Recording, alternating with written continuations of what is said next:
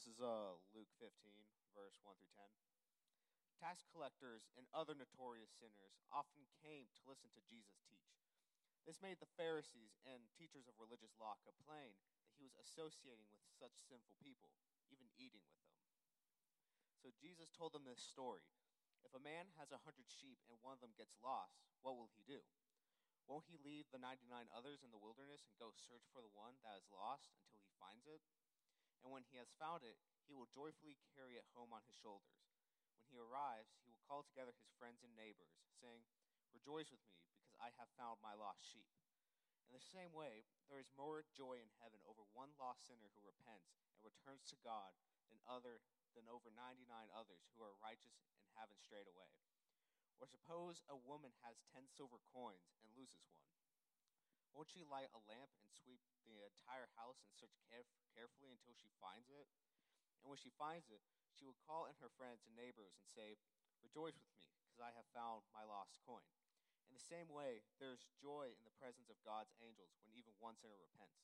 This is the word of the Lord. Thanks be to God. In 1977, a 49-year-old German factory worker named Erwin Kreutz had decided he was going to visit the great city of San Francisco. And so he took his life savings. He had seen San Francisco portrayed in all kinds of movies and TV shows, and so he said, "I am headed there." And so he boarded a plane from Frankfurt, Germany, and that plane flew across the Atlantic Ocean and landed in Bangor, Maine, to refuel. But Kreutz, who worked in a brewery, had been known to enjoy the occasional beverage. And 17 beers in on the flight, heard the flight attendant, who knew he was headed to San Francisco, say, "Enjoy your time in San Francisco." Startled, he immediately got off the plane and thought, "I must be where I'm supposed to be."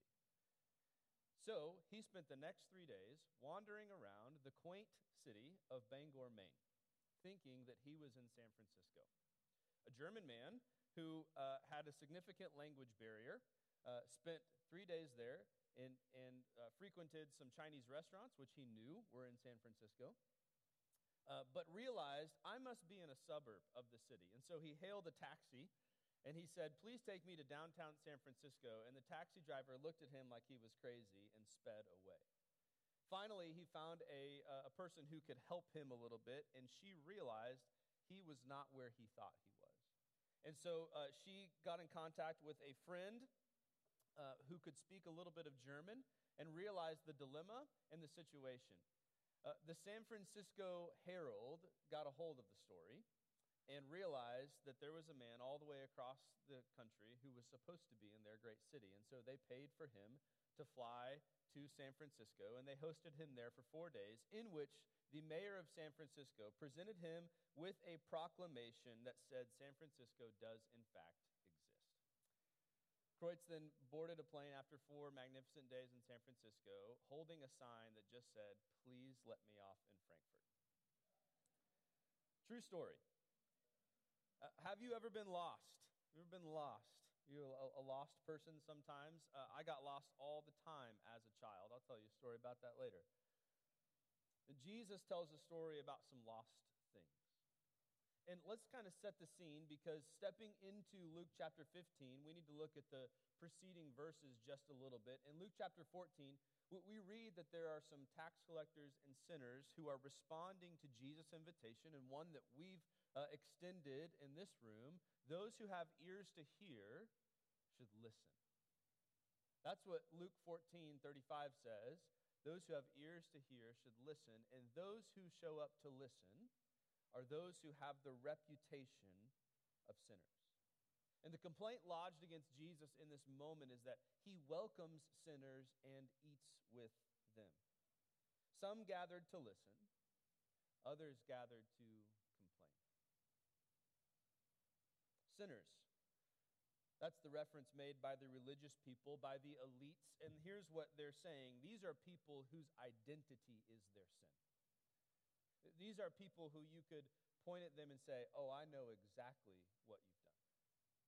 These are prostitutes, drunks, cheats, adulterers, liars, embezzlers, pornographers, swindlers, people who wore their sin like a scarlet letter, and the entire town knew what it was.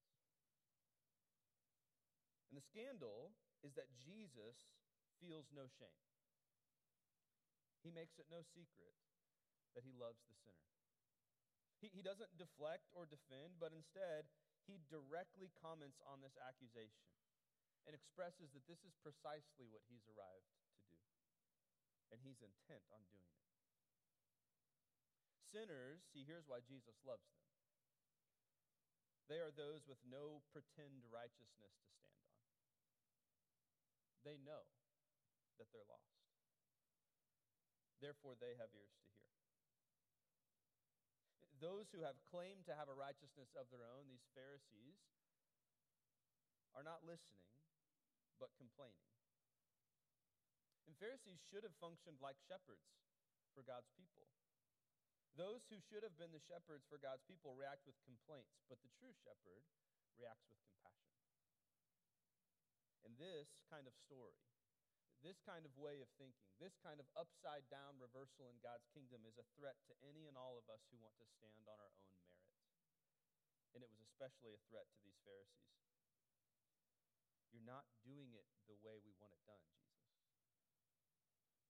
Another word for complaining, some of our translations say it this way, mumbling or murmuring. I like this idea that some of us might have a heart murmur. You have a heart murmur from time to time. You never say it out loud. I mean, what is that person doing? They don't deserve God's grace. Look at how much they've screwed up. And we would never say that out loud, but there's kind of this subtle thing happening within us where we think, I'm better than that person. There's a heart murmur in the hearts of these Pharisees, these religious elites, these people who think that they've jockeyed themselves into a position to be good enough for God. And like them, some of us haven't yet figured out that it isn't about us. We might walk into a room expecting to have someone broadcast how great we are instead of how important they are. And people who hide their sin and pretend they are righteous aren't ready. They don't have ears to hear because they don't know they're lost. People whose sin has been public and who are known as sinners have nothing left to lose. They're ready to receive. So what is it that's going on in these parables? And although these are twin parables, they're not identical. Okay, I have twins, not identical. It was kind of funny. We have boy-girl twins. It's impossible to have identical boy-girl twins. And we had so many people upon first meeting them and saw a boy and a girl ask, are they identical? I don't think you know how this works, but that's okay. These are twin parables. They're not identical. They're communicating something similar, but not the same. And sometimes it's tempting to over-spiritualize every aspect of every story we encounter in the Bible. There are things that are just recorded in God's Word that we're not meant to emulate. They might be descriptive and not prescriptive. And some people have especially attempted to do things like this with the parables, taking every detail and trying to extrapolate and apply it to the everyday life of a person in America in 2023. But with each layer of detail, you kind of have to adjust your theology just a little bit to make it fit. And this isn't the intent of the parables.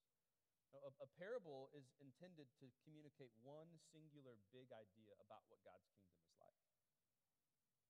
And so we might try to be persuaded to pencil a person into every role in this story. Who is the shepherd, or who is the woman?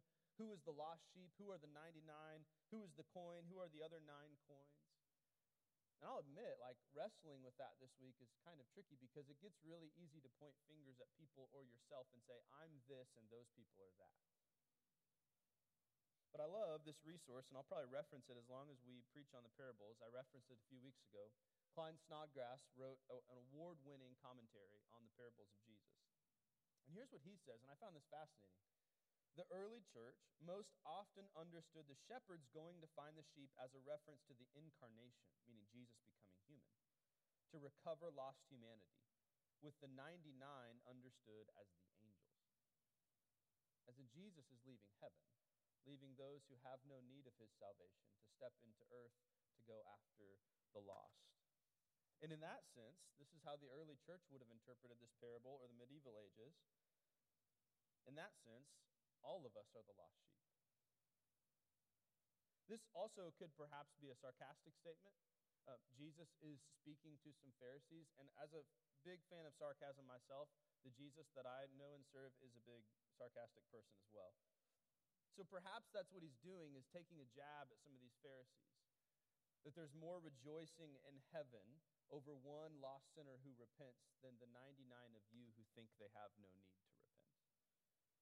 Maybe either one of those are true. But really, these parables are not interested in what happened to the 99 or the 9. Their intent is not to express what's happening to them, but to express the heart of the good shepherd going after the one. Let's not complicate this more than it needs to be. The plot structure of Jesus' parables are intended to be simple. It's like a Hallmark movie. You know how it's going to end when it begins. Rugged, handsome young man lives in the country. CEO of her own business, experiences some distress, moves to said countryside, they fall in love. Right, like you can make up the rest of this. You know how this is going to end. They'll have a small conflict, they'll reunite. Right? You know how the story ends. Let's not complicate the stories of Jesus more than they are intended to be. These parables illustrate what God and his kingdom are like, but they do not inform us of every aspect in detail. Jesus will use the phrase often, the kingdom of heaven is like. It's a simile. He doesn't say the kingdom of heaven is. It says the kingdom of heaven is like. These are meant to be similes to help us see what things are like. And these parables are a how much more analogy. If a woman will search diligently for a lost coin, how much more will God diligently search for his lost people? And I love this thought from Snodgrass as well. Ancient texts should not be asked to deal with all of our contemporary issues. Like, we don't need to take our life in 2023 and overlay it on the parables of Jesus and try to make sense of everything that's happening here. No, we should just go straight to the text and its context and say, okay, what is the big truth I'm meant to receive?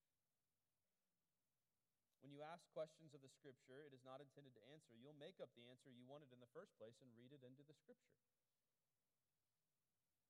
Both of these parables function in the same way. Both assume the presence of the kingdom, that in Jesus' ministry, God is at work to redeem his people and to fulfill his promises to restore Israel. In both present a defense of Jesus' association with tax collectors and sinners, and show that those complaining about his actions reveal their lack of understanding of God's attitude and actions. If that is the character of our God, it should be our character as well. These parables do not tell us how to search for the lost, but they do imply that we should. Unfortunately, sometimes we have strange ideas of what that means, to search for the lost. Like most of us, when we hear about that idea, or we think about the idea of evangelism, you have an image of someone accosting someone else on a street corner, holding up a sign or shouting a message through a megaphone. And what we are intended to experience in these stories, we are meant to see and admire the attitude and actions of God towards sinners. Your reaction to God's attitude and activity towards sinners reveals your initiation in his kingdom. Some of us love the message. Some of us gather to complain about it. I told you I got lost all the time as a kid.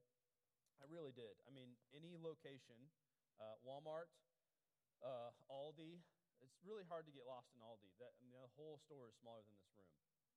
And I could do it.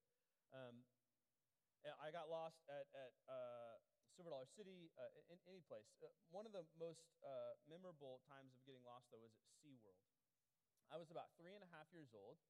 My brother Daniel would have been 5.5 or 6, and my younger brother Caleb would have been about 6 months old.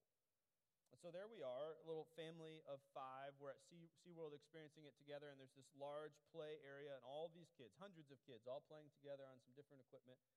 And Joel saw something shiny and wandered off. There was probably something in a gift shop or something that caught my attention, and so I wandered off, and then it didn't take but a few minutes, and I realized I have no idea where my parents are. And it didn't take my mom long either to realize I have no idea where my son is.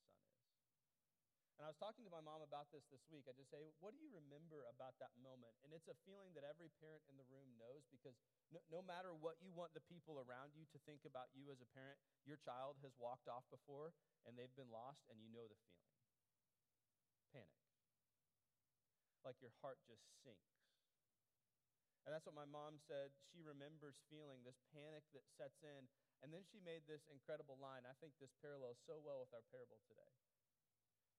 There were hundreds of other kids playing, and not once did the thought enter her mind, oh, it's okay that I don't know where my son is. Look at all these kids who are having such a great time. Some of you are wondering, how does the story end?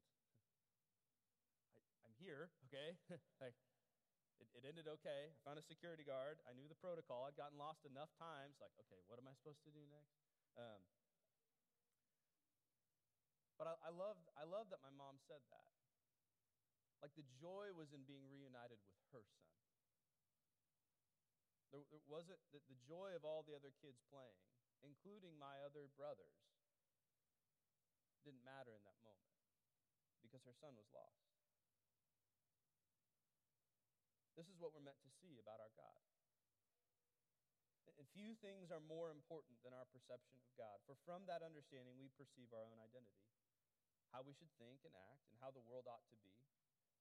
If God is a seeking, caring God, then his grace should characterize our self-perception and treatment of other people. And it's as if Jesus is saying this to the religious people who are challenging his idea of sharing a meal with sinners. Your claim to know God is not supported by you complaining about his attitude and activity towards these sinful people. The whole of Scripture underscores that God is the one who takes the initiative. And that's what we see in both of these parables. Any action of humans is a response to the grace of God. Yet the whole of Scripture also insists that humans do indeed act. I love this line. Salvation is entirely the work of God, in which we are entirely involved. There's a huge difference between responding to the grace of God and trying to make oneself look right. Now, in every family, there are finders, and there are people who lose things. In our family, my wife is the finder, which makes me a loser, okay? I'll admit that. But God is a finder. You are not the kind of thing that goes missing and goes unnoticed. You're not disposable. You're not interchangeable. You're not replaceable. And you matter as much to God as anyone else. He's desperate to have you again. In her book, A Field Guide to Getting Lost, Rebecca Solnit tells the story of her friend Sally, who's part of a branch of a search and rescue team in the Rocky Mountains. And Sally still remembers the frantic search for a lost 11-year-old boy who was deaf and losing his eyesight. The boy wandered off during a late afternoon game of hide and seek. And because he was deaf, he was particularly hard to find. He had been blowing a whistle given to him for just such an occasion, but could not hear how close he was, those looking for him, because he was right by a nearby stream. And the roar of the water made the signal impossible to reach those who were listening for him. After a harrowing night on his own, the sun came up and started blowing his whistle again. The search and rescue team finally found him, very cold, but okay. And Sally and the other search and rescue experts say that the key to survival often hinges on one thing: knowing and admitting that you are lost. She says that's why kids are found more often than adults. Kids don't stray as far. They usually curl up in a sheltered place and wait for their rescuers. Unlike many adults who get lost in the Rockies, kids don't desperately try to save themselves. Instead, they aren't afraid to stop and admit that they need help. Remember that invitation from Jesus?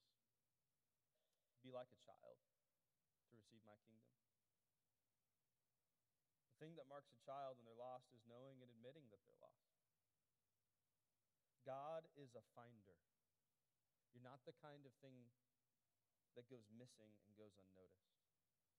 And so the question is not, will he find you? The question is, will you let yourself be found?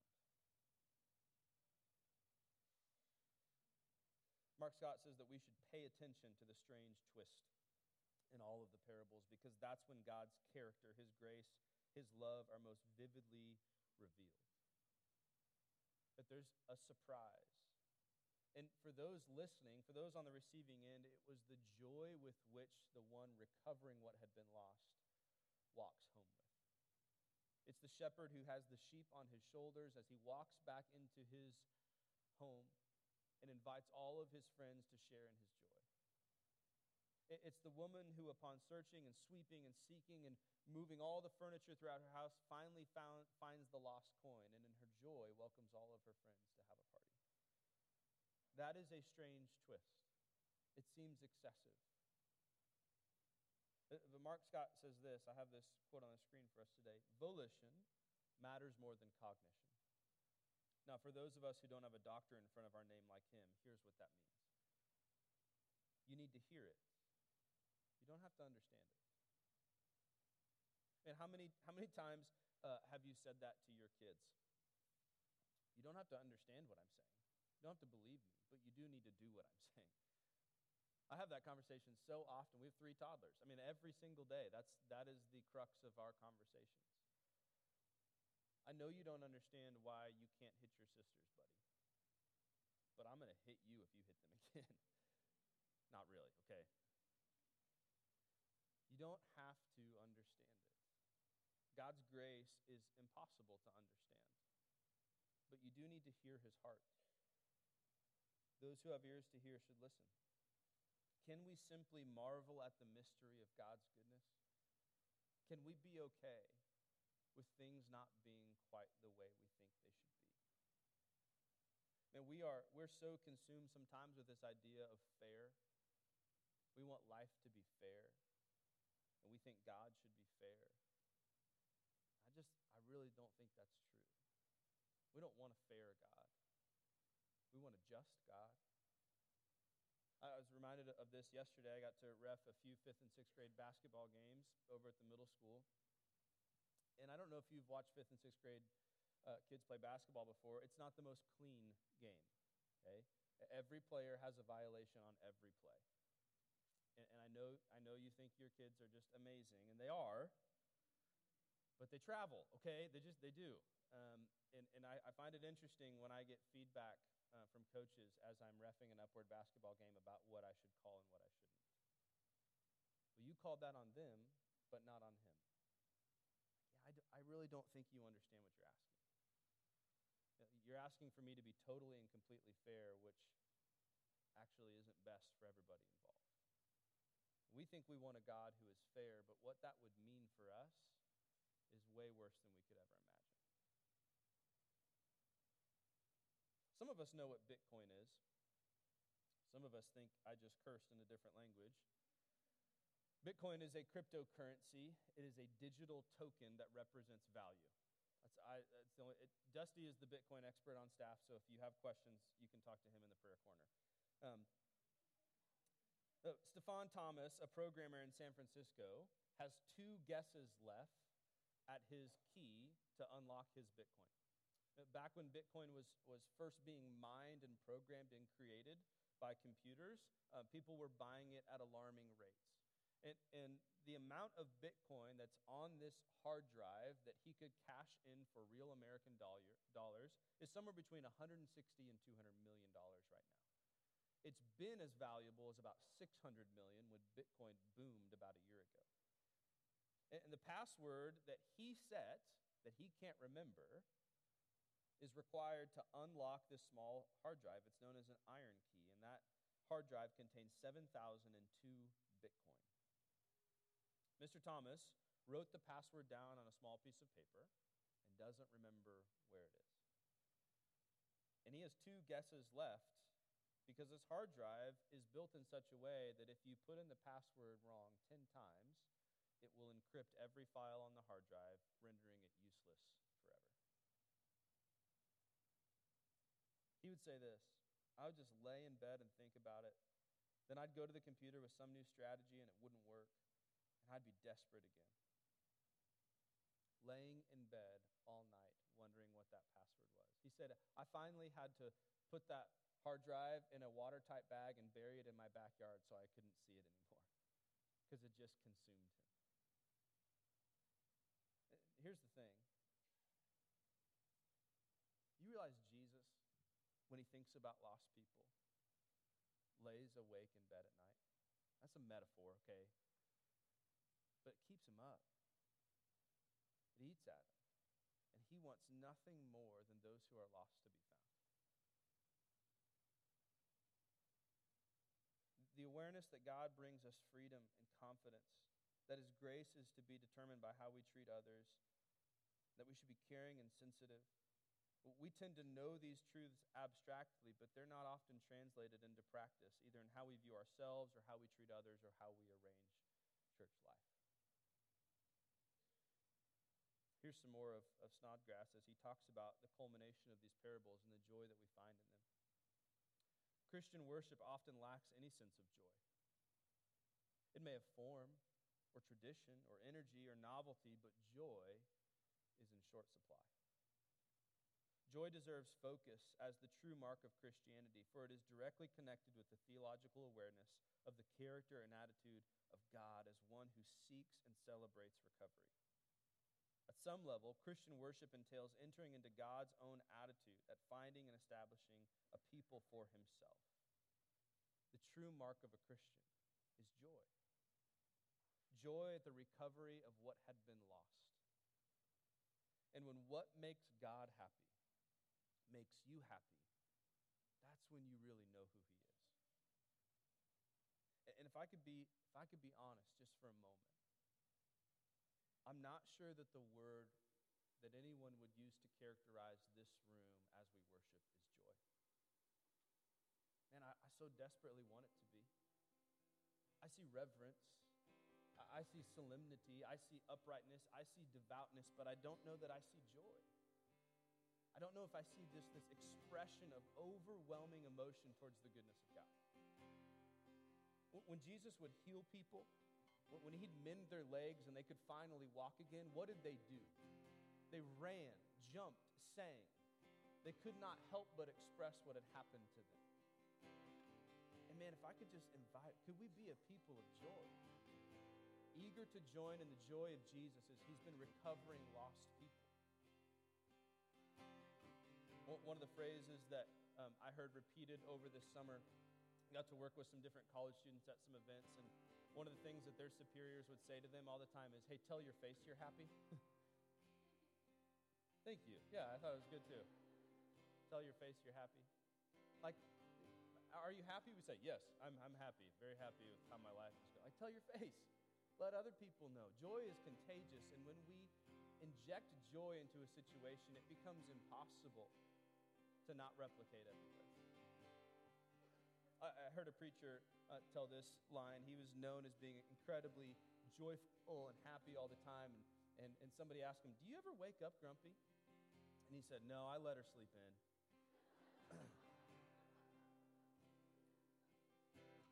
And here's the deal. I think if Jesus was in the room today, and he is, we as his bride, I think he'd give us a nudge. To say, hey, we've been a little grumpy. We've been a little bit arms folded and frowns on our faces, and you've said you're happy about being here, but could we just tell our faces we're happy? Could we just express our worship and our wonder at the God whose grace we don't understand, who goes after the one, who is desperate to have his children home again? Could we announce with all that we are the joy that fills our being? Joy marks these parables, but there's a second thing too, and it's repentance. See, it's not just the recovery of what was lost, but Jesus will, as he's expressing the meaning of the parable, say there's more joy over one who repents. And it's a simple Greek word. It's the Greek word metanoeo, and it comes from the root word nous, which means mind. So metanoeo, or repent, simply means to change one's mind or to go in the other direction. Jesus says those who have been recovered, those who were lost and who are now found, or those who have changed their mind and instead of trying to get further away from God, are now eager to come back to Him. So there's two different kinds of people in the room this morning, and I hope no matter where you find yourself, you'll receive this message from these parables today. Some of us have never been close to God. In fact, maybe right now you never have felt so far away from Him as you do right now, and you feel lost. Maybe you didn't even know it until right now, but like you've always known it at the same time. And no matter what else you've tried to do, to medicate, or whatever it might be, you can't eradicate this pain, this absence, this profound lack in your life, and you desperately need to just sit down right where you are and say, I am lost. Can I just remind you, Jesus is not the one who complains about how far sinners have gone. He's the one who, with compassion in his heart, chases after all of us. He is for you. He loves you. You're not the kind of thing that goes missing and goes unnoticed. The question is not, can He find you? It's, will you let yourself be found? And the other person in the room today, maybe you find yourself in this category, or maybe you're like me. You've seen yourself in both categories at different stages in your life. You are offended at the grace that Jesus extends. Maybe you wouldn't say that out loud, but there's kind of this heart murmur. You've been a good person. You don't have the reputation of a sinner. And somehow you've talked yourself into this line of thinking that there's some kind of accolade or applause that is due to you. And we may have masked this trueness about us with a false humility and pride. But the truth is, you don't want to welcome sinners with compassion. You'd rather cross your arms and complain. Because everything isn't just how you want it. Man, please hear me. I am there so much more often than I ever care to admit. Just as much grace is required to forgive you as anyone else. Won't you come and join Jesus in His joy? Let's stand and